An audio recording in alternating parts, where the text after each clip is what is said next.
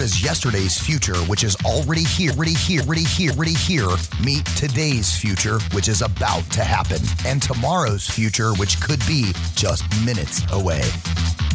Welcome to Technology Revolution, the future of now.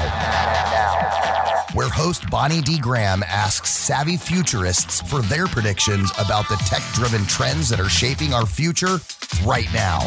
Here's your host, who will take us into the future of now, Bonnie D. Graham. I never remember which way I said was the future, so we're just going to do this, up, and away. There you go. Welcome. Have I got a great show for you? It's another topic that was so important to me and so good that I brought my panel back. A couple of new people are joining us today for a part 2. Because this is something that concerns us all. It is today, let's see, it's October, 26, 2022? Seriously, we wondered, those of us who were still here wondered how we get through 2020, 2021, and here we are almost done with 2022, and I'm glad we're all here. So it's moving ahead so quickly, but we used to talk about the 2020s, the 2030s. Well, what will our future look like in 2030? It is not that far away, a little more than 7 years and a spit. So how will we work? How will we get around? How will we eat? How will we dress? Will we have privacy? What's that? Is that a word the millennials even know what it is anymore? That door of the barn opened and the horse got out. Will we be safe? Who knows? Will we be space travelers? Talk about up, and away. What old challenges and new challenges will we face? I have a little bit of a buzz here from a website called unboxingstartups.com. Go find it. They say the top 7 emerging future tech booms that will be redefining the future and the world we live in by 2030. That's our topic. More AI companies, that's artificial intelligence, more self-driving cars. Well, we can hope they'll be safe, right? I know, I've read the studies from Boston. You know, the roundabouts. I lived in Cambridge for years where one road leads to 7 different jobs, but don't worry, there'll still be plenty of jobs that require humans. We have empathy and we have brains and we can think. More smart clothing embedded with Bluetooth chips that can give you points in some kind of competition when you run or walk or drive. Space elevators, whoosh. Pervasive cloud computing, well, it's already here, but how much more? Growth in the AR, augmented virtual reality, and mixed reality optics markets. Well, those are some of the trends. So raise your hand when I call your name. I'm doing a very brief intro because I can't wait to talk to my guest today. Colin Dunn is back. Colin, welcome back. He's at Fend Incorporated. Thank you for joining me. John Clay at Trend Micro. Hi, John. He's back. We have a newcomer, Debbie Taylor Moore at IBM Consulting. Debbie, I know you're at a conference in a hotel, and we very much appreciate your taking time, carving it out of your busy day. And we have Derek Harp at CS2AI, and he's going to explain what that all means. He's also at a conference, and he actually left the conference to go home, to go to his studio so he can have a beautiful background, and then he's going to go back to the conference. And I have to do a shout out to Mike Schroeder at 3 Territory Solutions, was going to join us, but he's talk about up, and away. He's on a plane right now. So we're doing a shout out appreciation to Mike Schroeder for attempting to be with us and intending. So the topic is our cyber future in 2030. Will the Livin be, now part 1 was, will Livin be easy? I'm going to say, will the Livin be easier? Comparison. Part 2. I'm Bonnie D. Graham. Happy to be here. Let's go around the table and get some introductions. And we're interested in who's on the panel and why should we consider you an expert on this topic? Colin Dunn, so happy to have you. Please reintroduce yourself. Colin, since the other show was just a few months ago, I used my magic audience calculator. And Colin, I'm thinking there might be 18.72 people who don't remember you. Would you please reintroduce yourself? John, you have about the same number, pretty close. Debbie, brand new. Derek, brand new. So, Colin, please introduce yourself to those 18, whoever they are, and tell them what you've been up to. Welcome back. Well, thanks, Bonnie. I'm Colin Dunn, founder and CEO of Fend, and we're in the business of protecting critical infrastructure from cyber attack. But we take it a different approach. We don't assume that the AI of the future is here today, and certainly it may not be here in the future, because we're dealing with really old infrastructure. We're talking about water utilities, talking about stuff that's been here since all of us were born, and will be here till we all retire. And we're going to have to realize that technology from an infrastructure perspective is a multi-generational effort to bring everything together so we can manage it better, we can be more energy efficient. But I got into the business as an engineer, trying to design green buildings for today and tomorrow, see how we can have better, healthier spaces. and just saw the need to bring even more data into places where we can use that AI, and at the same time pulling that data out of places that were never intended to be brought into the internet. They're designed before the internet, and it's a pleasure to be here. Thank you very much. Will the living be easier, Colin? I think I'm going to pay one more tribute to Mike Schroeder and steal his answer from before. I think it'll be better. I don't think it'll be easier. Very good. I forgot he said that. Very, very good answer. See, Mike Schroeder, wherever you are on a plane, if you're listening, you're already part of the show. We just can't help it. You're important to us. Thank you very much, Colin. I have to do a shout out to Sophia Mastropolo, who helped me put this together, the original show, Colin and John, and a couple of other people. And so we're very happy and appreciative. She's watching, she said, Sophia, you're not watching us live. I don't see a number for you. Sophia, get thee on thy computer and start watching. There we go. Let's go to John Clay. John Clay, welcome back. Same 18.72 people. Talk to them. What have you been up to? Welcome back. Yeah, Bonnie, great to be here again. I'm VP of Threat Intelligence at Trend Micro. I've actually been with Trend Micro for 26 years. So we do cybersecurity for businesses as well as consumers around the world.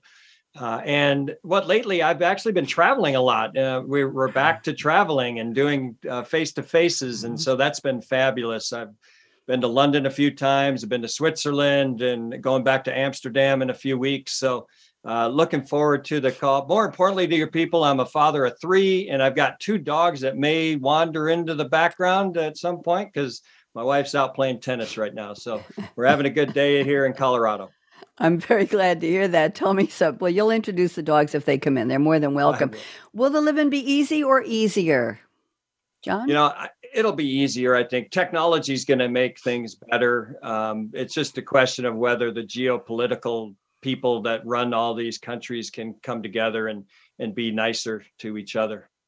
Wouldn't it be nice if AI could foster some kindness in the world? That's all I'm going to say. I'm not going to get. Wouldn't that be nice if we could just encourage people to be nicer to each other and stop all the Anyway, we'll leave it there. Thank you very much, Don. Speaking of Debbie, I am summoning you, Debbie Taylor Moore. Very excited to have you on the panel. I read your bio and it was like, wow, does she sleep? What does she have for breakfast? Debbie, I think you're a legend in your territory of what you do. So Debbie, please introduce yourself for the first time to my audience around the world. Welcome, Debbie. Thank you, Bonnie. It's so nice to be here. And it's certainly with the other esteemed panelists who I've seen their work and they're pretty outstanding. I am a senior partner and a VP for global cybersecurity at IBM Consulting. And I've been in the industry for just about 20 years. And I feel like I've seen everything. And so when you talk about the future, it always sort of feels like there's really a back to the future. I think that we have lots of ideas. We have admired the problem as it relates to cybersecurity. And now we really need to sort of come together and truly implement, meaning truly execute on all these great suggestions and frameworks and products, solutions, everything that we have out there that we're throwing at the problem today. In spite of all that, we still feel a little behind. So I would say 2022 has been an exhausting year. And I would say that that's probably true for a lot of us because there's been a lot of battle and a lot of fight. And I would say also that in terms of future, I think that I would borrow a favorite phrase from a friend of mine, from Anisian Andrew Plato, who says that cloud is going to eat security. I think there's been such a rapid migration to the cloud. We do a lot of transformational work here at IBM. That's hybrid cloud. We apply a lot of AI to solutions. Everything's starting to converge. Today, I am at one of the very first quantum and cyber conferences, combining both. And so it's pretty amazing. I mean, we're going very fast into the future. So I just say, hold on tight to someone. I like that. Put it to someone or something or someone. I'll go with the someone. I have to find him, but I'll find him. Debbie, easy or easier 2030? What are we looking at? I think the future holds for us quite a few challenges. And I think that we can't do the same things that we used to do, that we have to think about it differently, but definitely more challenging. Thank you. I agree. Look, it has been exhausting. The past 2.5, 3 years have been exhausting, but I'm very glad that we're here today. Let's just leave it at that. Derek Harp, you are up. Harp, is that a stage name, Harp, Derek Harp, or is that? I'm sorry, I have to ask. Derek, welcome. Please introduce yourself. Thank you. Forget my question. I didn't mean it. Go ahead. No, I was given the name at birth. My name is Derek Harp, and I am I guess I've earned the term serial entrepreneur. I started, if you want to, I could say in the 1980s with lawn mowing businesses and things. I've always been creating businesses, but I started my first cybersecurity company while exiting the U.S. Navy in 1997. And since then, that's been sort of my passion area in starting, co-founding, advising, investing in early stage companies, mostly all technology companies, but mostly cybersecurity companies. And then today, I find myself doing something I never expected. I'm running a nonprofit, CS2AI, or CSA, as we call it, the Control Systems Cybersecurity Association International. And this was born out of just creating a meeting in my hometown, my current hometown, my new hometown, Atlanta, Georgia. And it was getting folks together to talk about control systems, cybersecurity over adult beverages 7 years ago. And now that has spawned 26,000 members in 110 cities. And it's our purpose is to recruit more people to the workforce. We don't have enough people in cybersecurity. We certainly don't have enough people within the domain of cybersecurity for control systems, but then also to professionally support those people. And the area that I'm most excited about is the people that have been promoted because of huge technical competency into new leadership positions. And they have other skill sets that are not as well developed as far as communication and presentation, talking to the board of directors and things like that. So we want to round people out and support them professionally and help create the leadership group of tomorrow for this sector.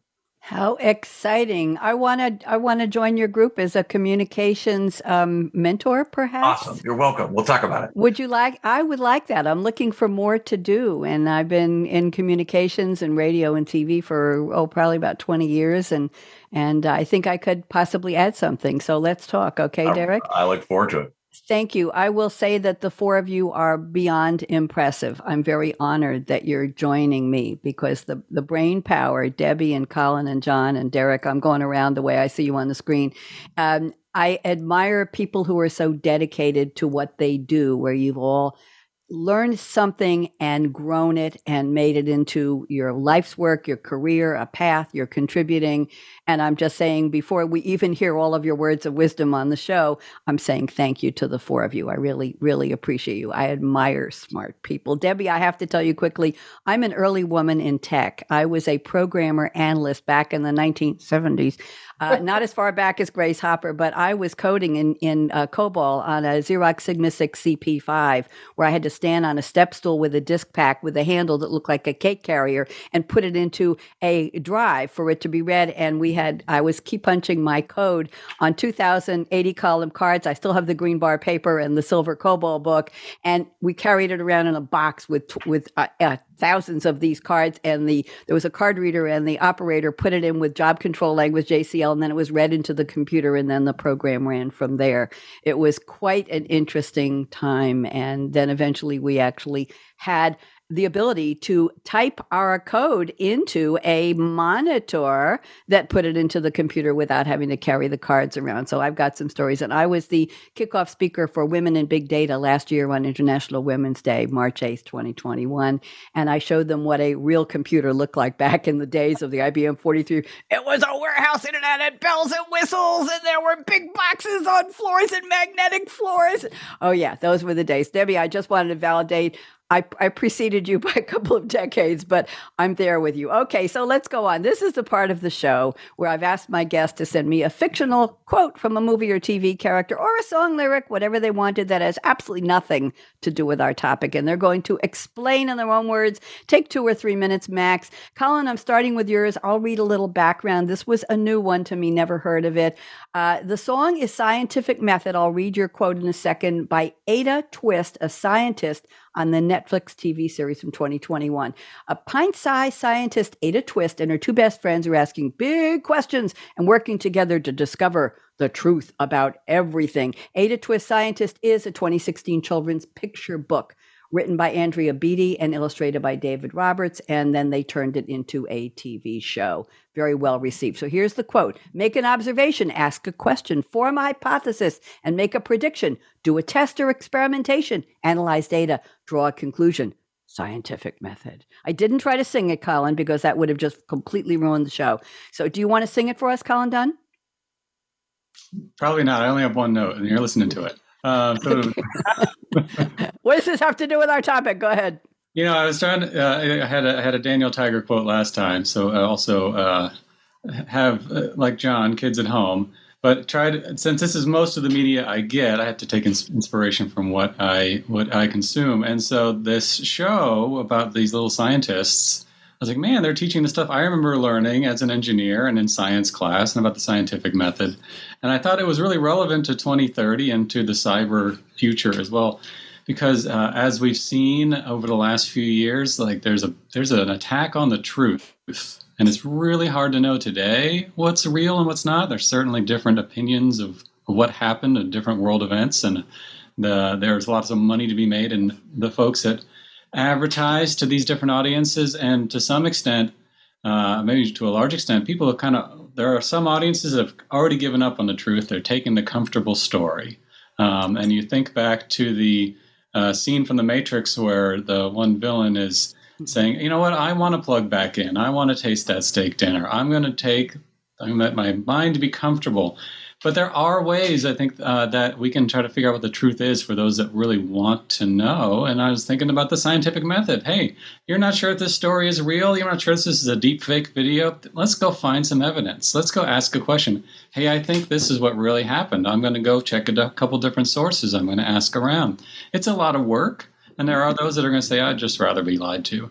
But there is a method. And if you can apply the scientific method to the information you get today and tomorrow, there is a way to figure out what really happened. Thank you very much. It sounds like the future will not be easier at all, Colin, according to that. Doing the work, yes, the work is required. Thank you very much. Very interesting. I'm going to have to peek at that show at some point. John Clay has picked a quote from a 1985 American neo-noir comedy thriller film. John, I love the way they put all those genres together. It can be a drama, comedy, sci-fi, animated, stop motion, everything, thriller, dark, light. I love these. The movie is Fletch. Irwin M. Fletcher, played by the one and only Chevy Chase, talking to Willie, played by Bo Starr. Here is let me see, do I need to tell anything else? Okay, it's about LA Times reporter Irwin M. Fletcher offered a large sum of money by a millionaire to kill the millionaire who supposedly has terminal cancer. Fletch becomes suspicious when he discovers the guy's not sick at all. So Fletch investigated, and his life is threatened in the movie. It was one of the top 50 grossing domestic films in its first year, and it has a cult following, and there are a couple of sequels. There we go. John Hamm was in the latest one in 2022. Here's the scene. Willie says, what the hell you need what the hell you need ball bearings for? And Fletch says, oh, come on, guys. It's so simple. Maybe you need a refresher course. That's the line. John, what are we refreshing? Go ahead. Well, besides being a cult member, I kind of liken it to the idea that we always are going to have to educate ourselves, right? And you're always, whether it's a refresher course on something you're trying to relearn or you're learning new stuff. And, as we move forward in time, we're going to have to learn constantly because things change constantly. One of the things, obviously, in 26 years in cybersecurity is, as Debbie mentioned, I've seen everything, but the beauty of what we're doing is that something always new comes up. And so it keeps you fresh. It keeps you young that when you continually learn things out there. Debbie talked about quantum computing. We're going to be dealing with quantum computing sooner than later. And so you're going to have to learn about that and understand what the ramifications of that. So we see a lot of organizations. One of the biggest threats we see is misconfigurations, and that's usually because they haven't educated themselves on the new technology and how it can be exposed, how it can be compromised and exploited. So I kind of like it because he's funny and, oh, come on, guys. I have a friend that's a big fan too. So we always joke with that we use that term constantly or that phrase constantly. And so just for the audience, again, just, keep your learning, love of learning, and that will take you far in life. Curiosity. I do a show on Monday nights called Read My Lips, Cool Conversations with Creatives. And one of my guests, when we describe creativity, and we're all creating our life, right, Debbie? You didn't come with a manual. You popped out. You said, oh, here's a manual. This is what Debbie's going to be. No, I don't think so. Colin, John, Derek, we're all figuring it out. Life is an improv. People don't realize that. But one of my guests called it courageous creativity. And I thought, what an interesting term, right? The courage to do whatever. Anyway, that's what we're going to need in the future, I think. Thank you very much. By the way, for Colin and for John, I put your upcoming predictions in the chat for you when we're finished with the quotes. Debbie Taylor Moore has picked a quote. That is one of our favorites. That is one of our most frequent quotes on the show, and everybody loves it. And it's Base Commander Colonel Nathan R. Jessup. I could probably recite this without reading it. Played by Jack Nicholson. Is there anybody better? A Few Good Men, 1992 American legal drama, based on Aaron Sorkin's 1989 play. And let's see, it was inspired by Aaron Sorkin's sister, Deborah, who graduated from BU Law School and signed up for 3 years with JAG, Navy Judge Advocate General Corp. She was going to Guantanamo Bay to defend a group of Marines who came close to killing a fellow Marine in a hazing ordered by a superior officer. Sorkin wrote most of the screenplay, Debbie, on cocktail napkins because he was bartending on Broadway. I don't know if you knew that. And he and his roommates had bought a Mac 512K computer back in the day. And when he came home from work, he took all the cocktail napkins out of his pocket and he entered them on the Mac. And he typed them in. That became the basis for the drafts for the play. I love the backstories. Here's the quote, 5 little words that pack a punch. You can't handle the truth. Debbie, relate this to our topic, please. Go ahead. Absolutely. So, Bonnie, you look at the folks on the front line who are defending networks, defending the cloud, and who work as operational technology-focused folks who see the bad. And they have to report on what's going on. They have to investigate what's going on. And also, there's a responsibility to make sure that the top of the organization understands the gravity of what the truth is, of what the real firefight is out there. And I feel that in our world, I do a lot of C-suite advising, that there's a little bit of filtering going on there, a little bit of sugarcoating when it comes to the C-suite and really going out on the limb and truly telling the truth. It's as if they can't handle the truth. And I don't think that's true. I think they expect to hear the truth. But I feel that what we've got to be focused on really is sort of plain speaking the truth and applying that truth to the impact it'll have on business systems, the impact it'll have on the company or the agency or organization's mission, and putting it in language that people understand so they can understand the gravity of the truth. And I think that sometimes we in cybersecurity make things really complicated. And we make it, someone asks, it's like someone asks, what time is it? And you are looking at your watch saying, well, let me take my watch apart, put it back together, and then I'll tell you about what time it is. When there is really a simpler way to get to that, to get to that answer. And just making it so that it is consumable by the audience that you need in order to impact all of the funding that is required by your department, the staffing that's required by your department, the technology, all of it. You need that support, but you got to go in there and not just, downplay it or sugarcoat it. You got to go tell the truth.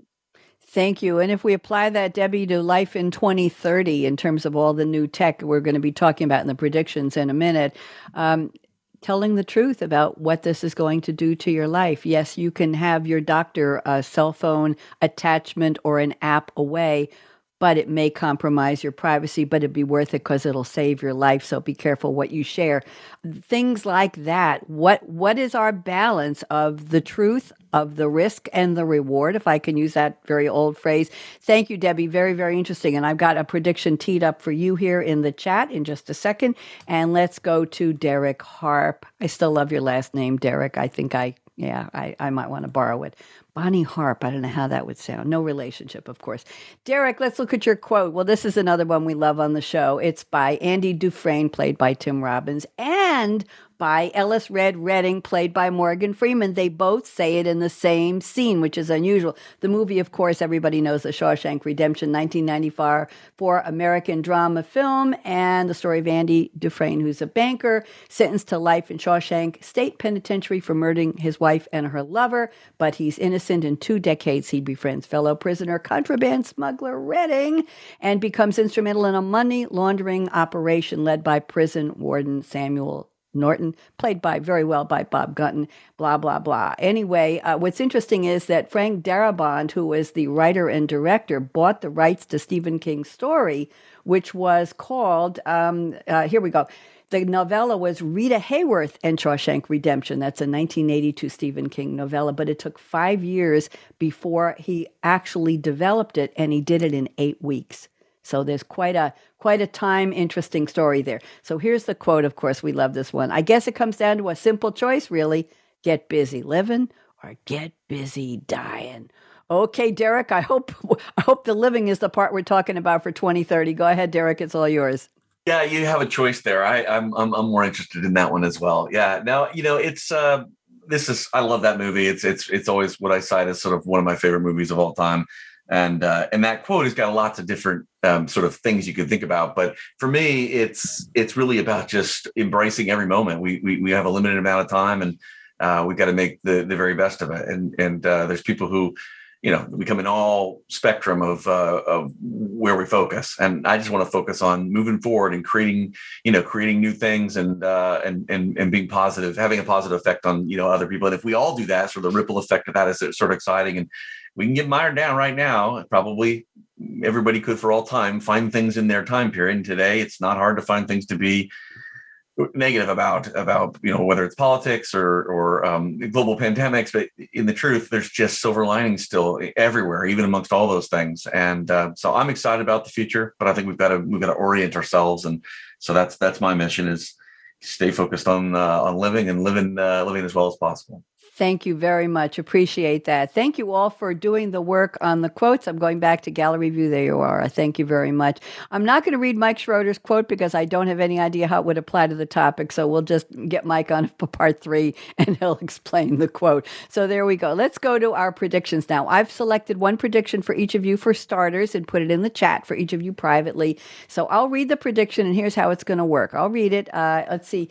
I think John's is very long. I'll read just a little bit. The rest are just single sentences, which are fine. I'll read yours, Colin, to start, and I'm going to put you on speaker view. And what I'd like is if Derek or John or Debbie has any comments on what Colin says, and it's not required, you've got whatever hand you're using, left or right, you've got 5 fingers, and 4 of them are the polite fingers. Wiggle one of your polite fingers at me on the screen, and I will see you when I will call you for a 1-minute commentary on what Colin said. If nobody says anything, I will go to a prediction from John, and then one from Debbie, and one from Derek, and then we'll go around the table again as time allows. So, Colin Dunn, prediction number 1. This is interesting. Printed newspapers.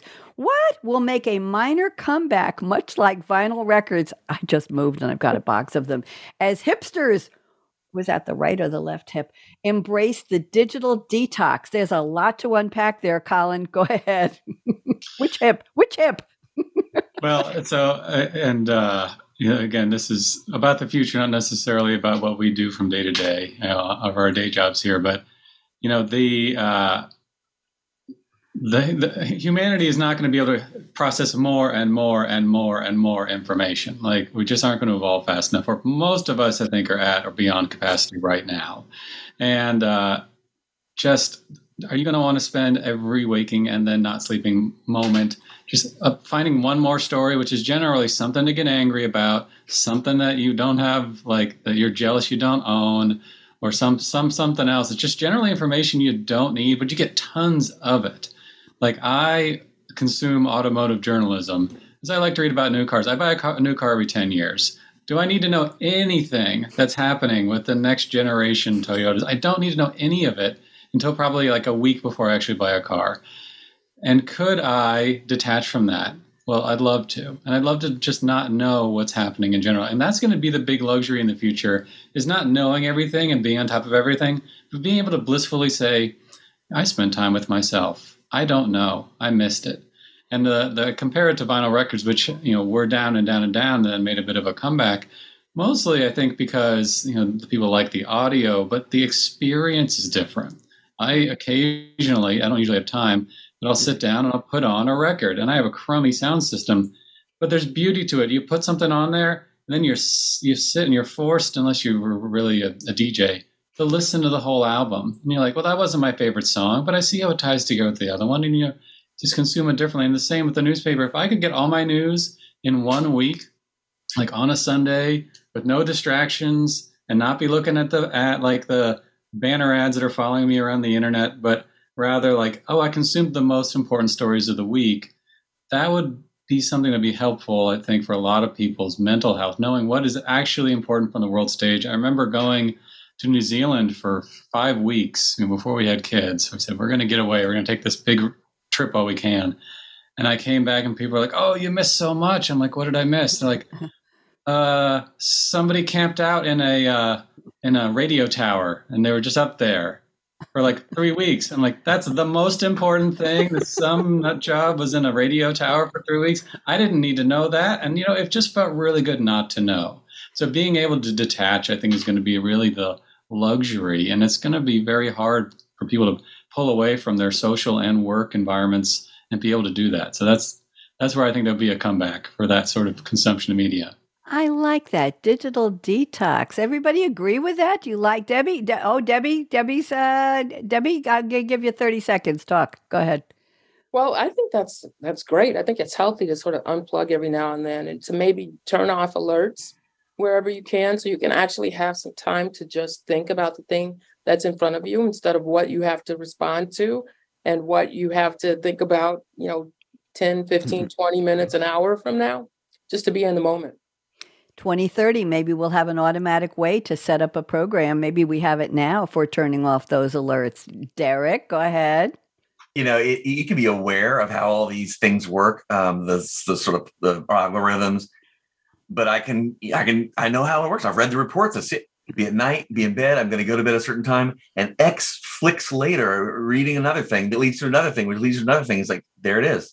I didn't intend to stay up this late. I didn't intend to read that much, but that's how that particular information overload connectivity thing works.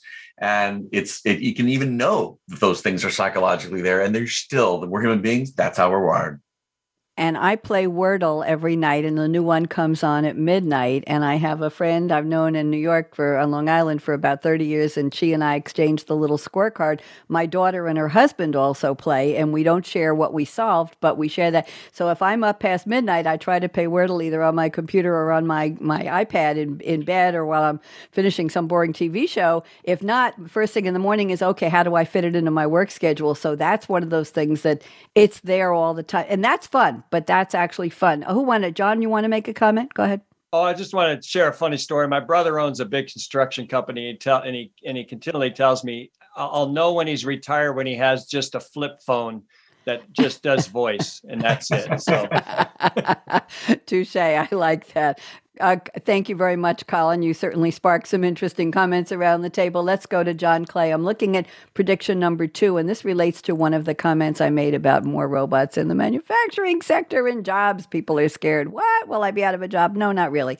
So you say technology will allow people anywhere in the world to learn new skills that will allow them to improve their opportunities in the workforce or in life skills. I'm going to stop there, John. There was a lot here. Why don't you unpack it for me? John? Yeah, I mean, it's so interesting that during the pandemic, obviously we all sat home and we had time to do things. And I think the technology that you're seeing today, like if you follow YouTube, for example, if you go on YouTube, you can learn any skill because people just post how to do things in YouTube. And with the world going to work from home, the phenomenon of work from home, I think, business people will be able to find people anywhere in the world to be able to do jobs. And you can learn those jobs through educating yourself through the internet. You look at a lot of these countries are investing heavily in infrastructure to bring the internet to their countries, make it affordable, make it easy. Technology is making the cost go down for all these devices to be able to connect to the internet. And once you're on the internet, you can learn anything you want. If you want to learn quantum computing, for example, there's probably textbooks on quantum computing, or somebody talking about it on YouTube or on a TEDx or something, right? So the beauty of what I think this is going to allow us as not just as humans, but as businesses, I can find someone anywhere in the world now. And because I can allow that person to work remotely, I can go find the best talent that is possible out there in the world. And then going back to my original statement about, the future, I think this is going to break down walls, break down barriers, break down borders, because now you have people, I don't want to go and attack a country if I have a whole bunch of people working for me in that country. So hopefully that can help minimize some of the conflicts also around the world, because we're going to be so dependent on people from everywhere working for us, playing with us, engaging with us, obviously with gaming, for example. You can game with people all over the world, and they're your friends now, they're part of your group, et cetera. So, and that's the beauty, I think, with technology. It's just going to make it easier and better for people to communicate, to learn, and to expand what they want to do in life. Empathy, humanity, community. I think those to me were the words that were coming out of. Anybody have any comments about learning skills and staying in the workforce as long as you want to? And some of us refuse to use the word retire. That's a dirty word in my life. Anybody? Oh, Derek, go ahead. I loved borderless came to mind when you were talking, John. The concept of all these hard borders will get softer and softer and softer. I love that. Yeah.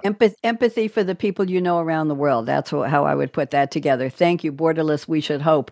Debbie, I'm looking at prediction number 1, and John summoned it without realizing it, talking about quantum computing, but I want you to elaborate for us. Debbie says, quantum computing will be capable of breaking today's encryption schemas. I think we're focusing on cybersecurity here, and that is a concern. Debbie, please knock yourself out. Go ahead. Well, absolutely. So I know that sounds a little scary, but we think that by 2030, there will be a quantum computer that is powerful enough to break today's encryption. We're certainly headed that way, and we're progressing much faster than what we might have progressed in the last few years than we did in the previous decade. And so the interesting thing about that is that everything that you hold dear, whether that is your conversations, your private conversations, your medical records, your tax records, your company's secrets, our national secrets, everything is, there's open season for attacking today, harvesting all that data in its encrypted form and saving it, the bad guys saving this data to decrypt it later when this type of powerful computing becomes available. And so what we need to think about with this is to not necessarily get quantum computing conflated with the quantum safe encryption that we need, because encrypting just means simply that we want to lock these secrets that we have, and we want to lock them as indefinitely as we can before that moment happens. We're not there yet, but we need to prepare, because encryption is in everything we do, everywhere, including our critical infrastructure and how we manage to protect it. And so what we want to do is not to put this off as some sort of far off consideration.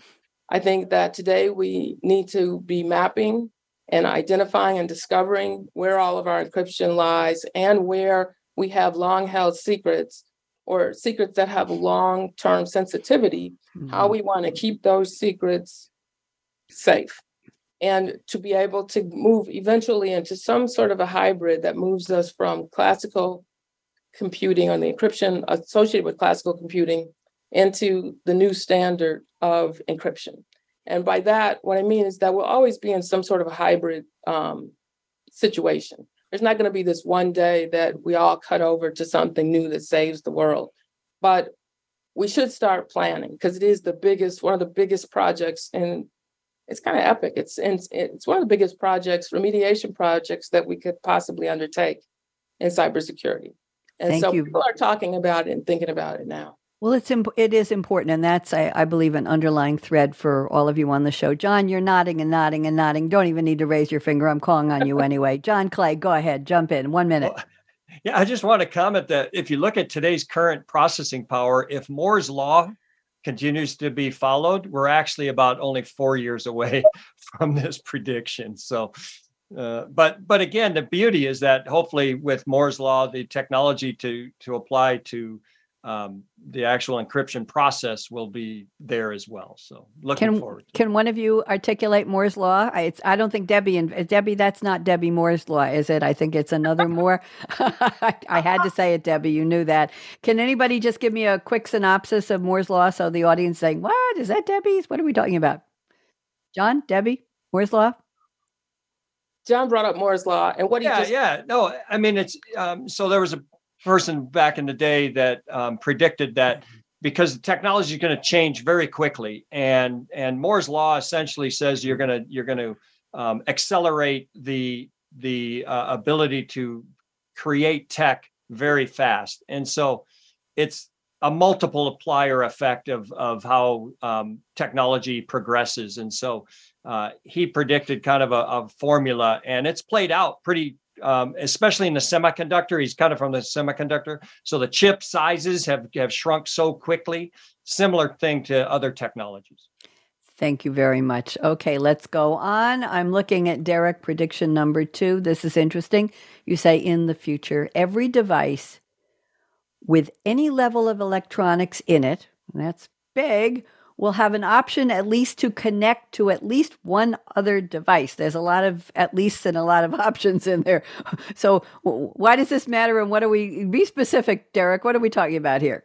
Yeah, and then you keyed in on it. So the way I phrased that, because I don't like absolutism, there'll be something someone will make that will not connect to anything. But and by connecting to at least one device, it may not be something that's connected to the Internet of Things or whatever it's called, in the future, the network. It may be that it's connected to some sort of controller. It might be a one-to-one thing. But this concept of connectedness and a hyper-connected society, that's clearly where we're headed. And I think we're at the infancy of that. I think anybody sort of observing where we are, it's sort of amazing of what is being connected.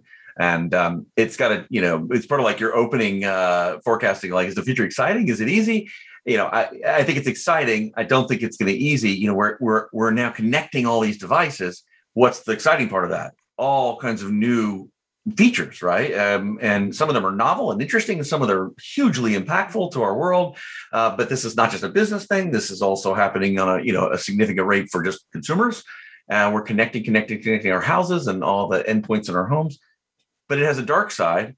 And so, I do a lot of public speaking on cybersecurity, different kinds of groups. But when I speak typically to non-cybersecurity people, especially, senior executives and business groups, are like, how can we not get a handle on this problem? Cybersecurity, the problem. And if you look at 1997, at least when I started the industry, that was the first year there was $1 billion industry for information security. And today we're somewhere, $250 billion a year being spent on cybersecurity. How have we not arrived? Well, let's go back to all these connected devices as one aspect. The attack surface, what professionals would call it, the number of things that are connected that might be exploited or taken advantage of or have unintended consequences is multiplying exponentially. So we're not trying to solve a fixed problem that in 1982 we identified it. Now let's fix it. You would wonder why we hadn't fixed it by now. We're actually solving a problem that's moving and changing shape and changing size and changing color, dynamically over time. And so that's why we haven't arrived. I don't know that there is an arrival. It's a hugely dynamic, fun, exciting, potentially troubling, set of opportunities, and threat adversaries are excited as well, because there's just an endless array of things that they haven't even dreamed up to do against this hyper-connected society. Interesting, Derek. If you think of our devices connecting to each other, and you have a problem, how do you know which device was the source? And I'm going to give you all a very interesting conundrum. Every couple of weeks, iMessage on my Mac refuses to talk to anybody on an Android phone. And I get a red line that says message not delivered. But I'm able to, so I have to go and repeat my message on my iPhone to these people because the iPhone will talk to Androids and the iPad message will talk to Androids. And all the settings are correct, been through this. And then every couple of weeks later, all of a sudden I can message from the Mac to people on Androids. I have no idea what is going wrong, but I know that everything else works except on the Mac. And connectivity. And the Mac operating system about a year ago decided it wasn't going to work with Kindle. So when I have authors on my Monday night radio show and I can't download, it flashes and then it says cannot connect. So talking about connectivity of just everyday stuff that we think we need, Derek, becomes very, very painful. Does anybody else have any comment on what Derek said? We got Colin. I see Colin and Debbie. Go ahead, Colin. It's actually more in response to what you just said. And there was a sentence there. I was like, man, nobody would have any idea what you were talking about 15 years ago about the iMessage talking to the Androids and my Mac doesn't talk to the. And I'm just wondering, like, what is the phrase in 2030 that like totally makes sense to everybody sitting there, but like to people today, like, what did you just say? And it just occurred to me that you're speaking about something that's new. All these words and the meanings of them are new in the past few years. And so, but by 2030, it's going to be. There you go. Everybody will understand. Debbie, comment. Go ahead.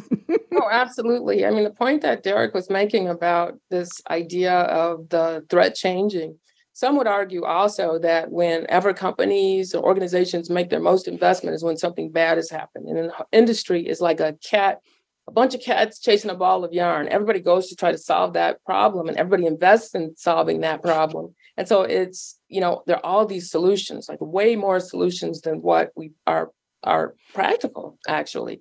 But none of them are solving the future problem. They're solving yesterday's problem in many cases, not all the time. But I would just say that with that, there's, this sort of conundrum that exists that people say, well, the whole industry is not ahead of the threat. They're just one step ahead of the customer. And that is, in some cases, quite true. And it's one of the things that really begs the question, how much security is enough? People are spending just orders of magnitude more on security today than we did yesterday, and we don't feel that we're any closer to solving what is continuously a challenge. Thank you very much. Appreciate it. And thank you, Derek, for the very interesting prediction. I'm going to throw something at all of you you weren't expecting. I'm looking at Mike Schroeder, who is not with us today. He did the work, and I want to throw prediction number 4 and get a quick comment from all of you, just spontaneously. Go around the table. Colin, John, Debbie, and Derek. He says, sustained habitation of the moon will be the critical first step towards all other galactic travel. We've been talking about communications, we've been talking about electronics, we've been talking about digital, but we haven't talked about space travel except in my opening. So let's go around the table. Habitation of the moon, galactic travel. Colin, any thoughts on that real fast? I think it is a key next step. I think we are just still decades away, unfortunately, from being there. Okay, and there was something in my opening about a space elevator where you'd be able to push a button and whoosh, go up somewhere else. John, any thoughts about space habitation? I agree with Colin. I think that's the first step to go into Mars or go into anywhere else. Okay, Debbie, thoughts? I think they have to definitely have more creature comforts with that type of a move to really entice people. It seems like it's a difficult journey. Okay, and probably an uncomfortable one, and Yes. weightlessness, and look at William Shatner at, what was he, at 90, and he went on, a 45-second space journey. He's still talking about it, and all of the preparation that went into it. Oh my. Derek, any comments on space habitation? I totally agree. And I have declined all galactic speaking engagements because they will not book me a room on the moon. And I said, I'm not coming. So yeah, it makes sense to me. I'm not an expert in that area, but I do am fascinated by it. And, the movements to Mars that we know certain personalities are very excited about. It makes sense that that's an intermediate stop, that a lot of things can happen because of that. And it does seem far away in relative terms. 20 years my children might be able to be very, interested in what's going on there. And 30, 40 years from now, but it does seem like some things take longer than maybe they could have or should have. But yeah. Depends on where we want to go and who's putting the money behind it and the comfort level and the training and the investment in being that person on that space community and what that space kibbutz will be like, or whatever commune, whatever you want to call it. Oh my, oh my, oh my. Let's go to Colin. I think we can squeeze in one more prediction. I'm looking at number 3 and I put it in the chat for you. You say a set of knee-jerk reactions to increasing cyber attacks will lead to hoarding of physical assets like gold, new business offerings like in-person only banking, and spiking prices of used cars too old to have internet connectivity because the new ones that have been hacked are no longer drivable. Wow, this kind of wraps it up in a bow, doesn't it, Debbie? OMG, OMG, OMG. Colin, I can give you 2 minutes and then I'm going to get a quick 45-second around the table. I should have started with this one, actually. Colin, talk to me. Go ahead. So I think we are going to have some cyber days of reckoning. Like right now, we talk about, we're seeing attacks on critical infrastructure, and people are stealing identities and things like that. And it's all been inconvenient, and everyone's had their identity stolen and given free identity monitoring insurance. But I think that we're going to have some times in the next few years where really, stuff is going to shut down for a while. There are going to be a few folks that still have some of the skills from the olden times, the blacksmith types that might know how to fix an actual engine on a car. Or you might have other folks that still want to get their money, and they're like, why is there a bank branch on every single corner of every town? I haven't been to a bank branch in years. You might be like, wait, what is that asset doing there? Maybe I should go there to do my banking. I could actually walk to the bank faster than I could figure out all the things that I need to do to unlock my credit and go get a virtual loan approval. Just let me go over there, because if I have to prove that I'm me to go get a mortgage, God forbid I have to leave the house once every 30 years. There's just some things that have gotten too convenient. They will be pushed sort of to have to revisit some of those skills. I think in terms of hoarding gold and things, we saw it with toilet paper. I mean, people are going to just panic 10 times more. There's already folks hoarding gold in their walls and their drywall and stuff. I mean, it's just going to be anything tangible of value. People are going to cling to it. And then by the time you realize this is a good idea, people who have already gotten way ahead of you, and you'll lose your money. But it's, I think just keeping some of these skills alive, practicing what to do in a big attack. I know a hospital system locally that once a year they see what can we do with no electronics, basically. Maybe the power stays on. But man, it's like a scene out of Metropolis where they have people yelling commands and they're turning valves and they're trying to keep the chillers flowing, and they've got medical records on paper, and what could we do to save lives if we had to? And it's just good to be ready for it and then hope you never need it.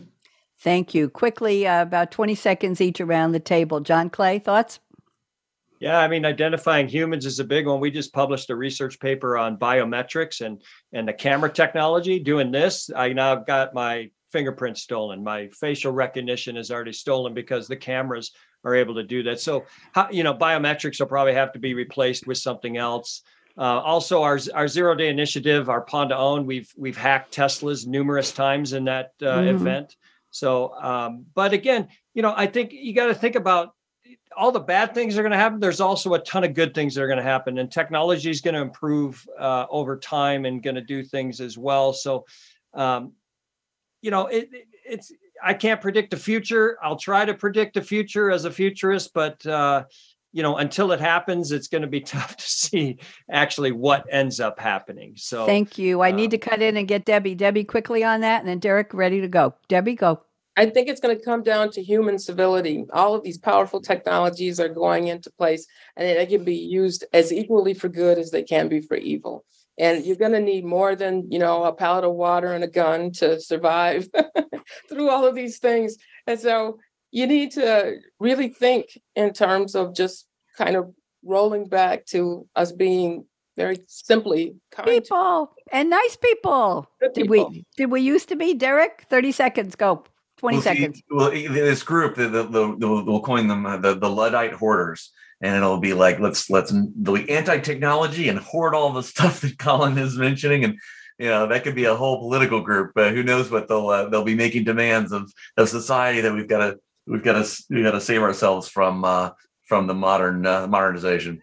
Thank you. And I have one humorous prediction. Colin, you won on this one. He says the Buffalo Dills with a D will win the World Pickleball Championship in front of a streaming audience of 3 billion people. But people trying to listen to Bluetooth won't be able to connect to their devices. And I just read the pickleball versus tennis wars are in full swing all over the U.S., probably the world, because pickleball is saying, give us those 3 tennis courts. They're not being used. And the tennis people are saying, we want our goddamn tennis courts. You go build your own pickleball courts. How dare you? So I think I need to do a show on future of sports. That would be very interesting. I want to thank all of you. Let me just do I say quick thank you. And thank you to Andrew, our engineer, who was always so pleasant to everybody. Andrew, you know who you are. Colin Dunn, thank you. John Clay, thank you. Debbie Taylor-Moore, thank you. Derek Harp, thank you. And Mike Schroeder and Absentia, thank you. I want you all to raise your hand. I have a little exercise for you real fast. Everybody raise that finger. Raise the finger. We're going to do it. Okay. On the count of 3, I want you to say no, no, no. People say the future is already here. And we say 1, 2, 3. No. Come on. No. No. Oh, you can do better than that. 1, 2, 3. No. No. No. Because that was yesterday's future, and today's future hasn't happened yet, right, Derek Harp? We know that. Bonnie D signing off. Thank you for joining us for Technology Revolution, the future of now. Mark your calendar to join host Bonnie D. Graham every Wednesday at 8 a.m. Pacific Time, 11 a.m. Eastern on the Voice America Business Channel to hear how technology is impacting your future now.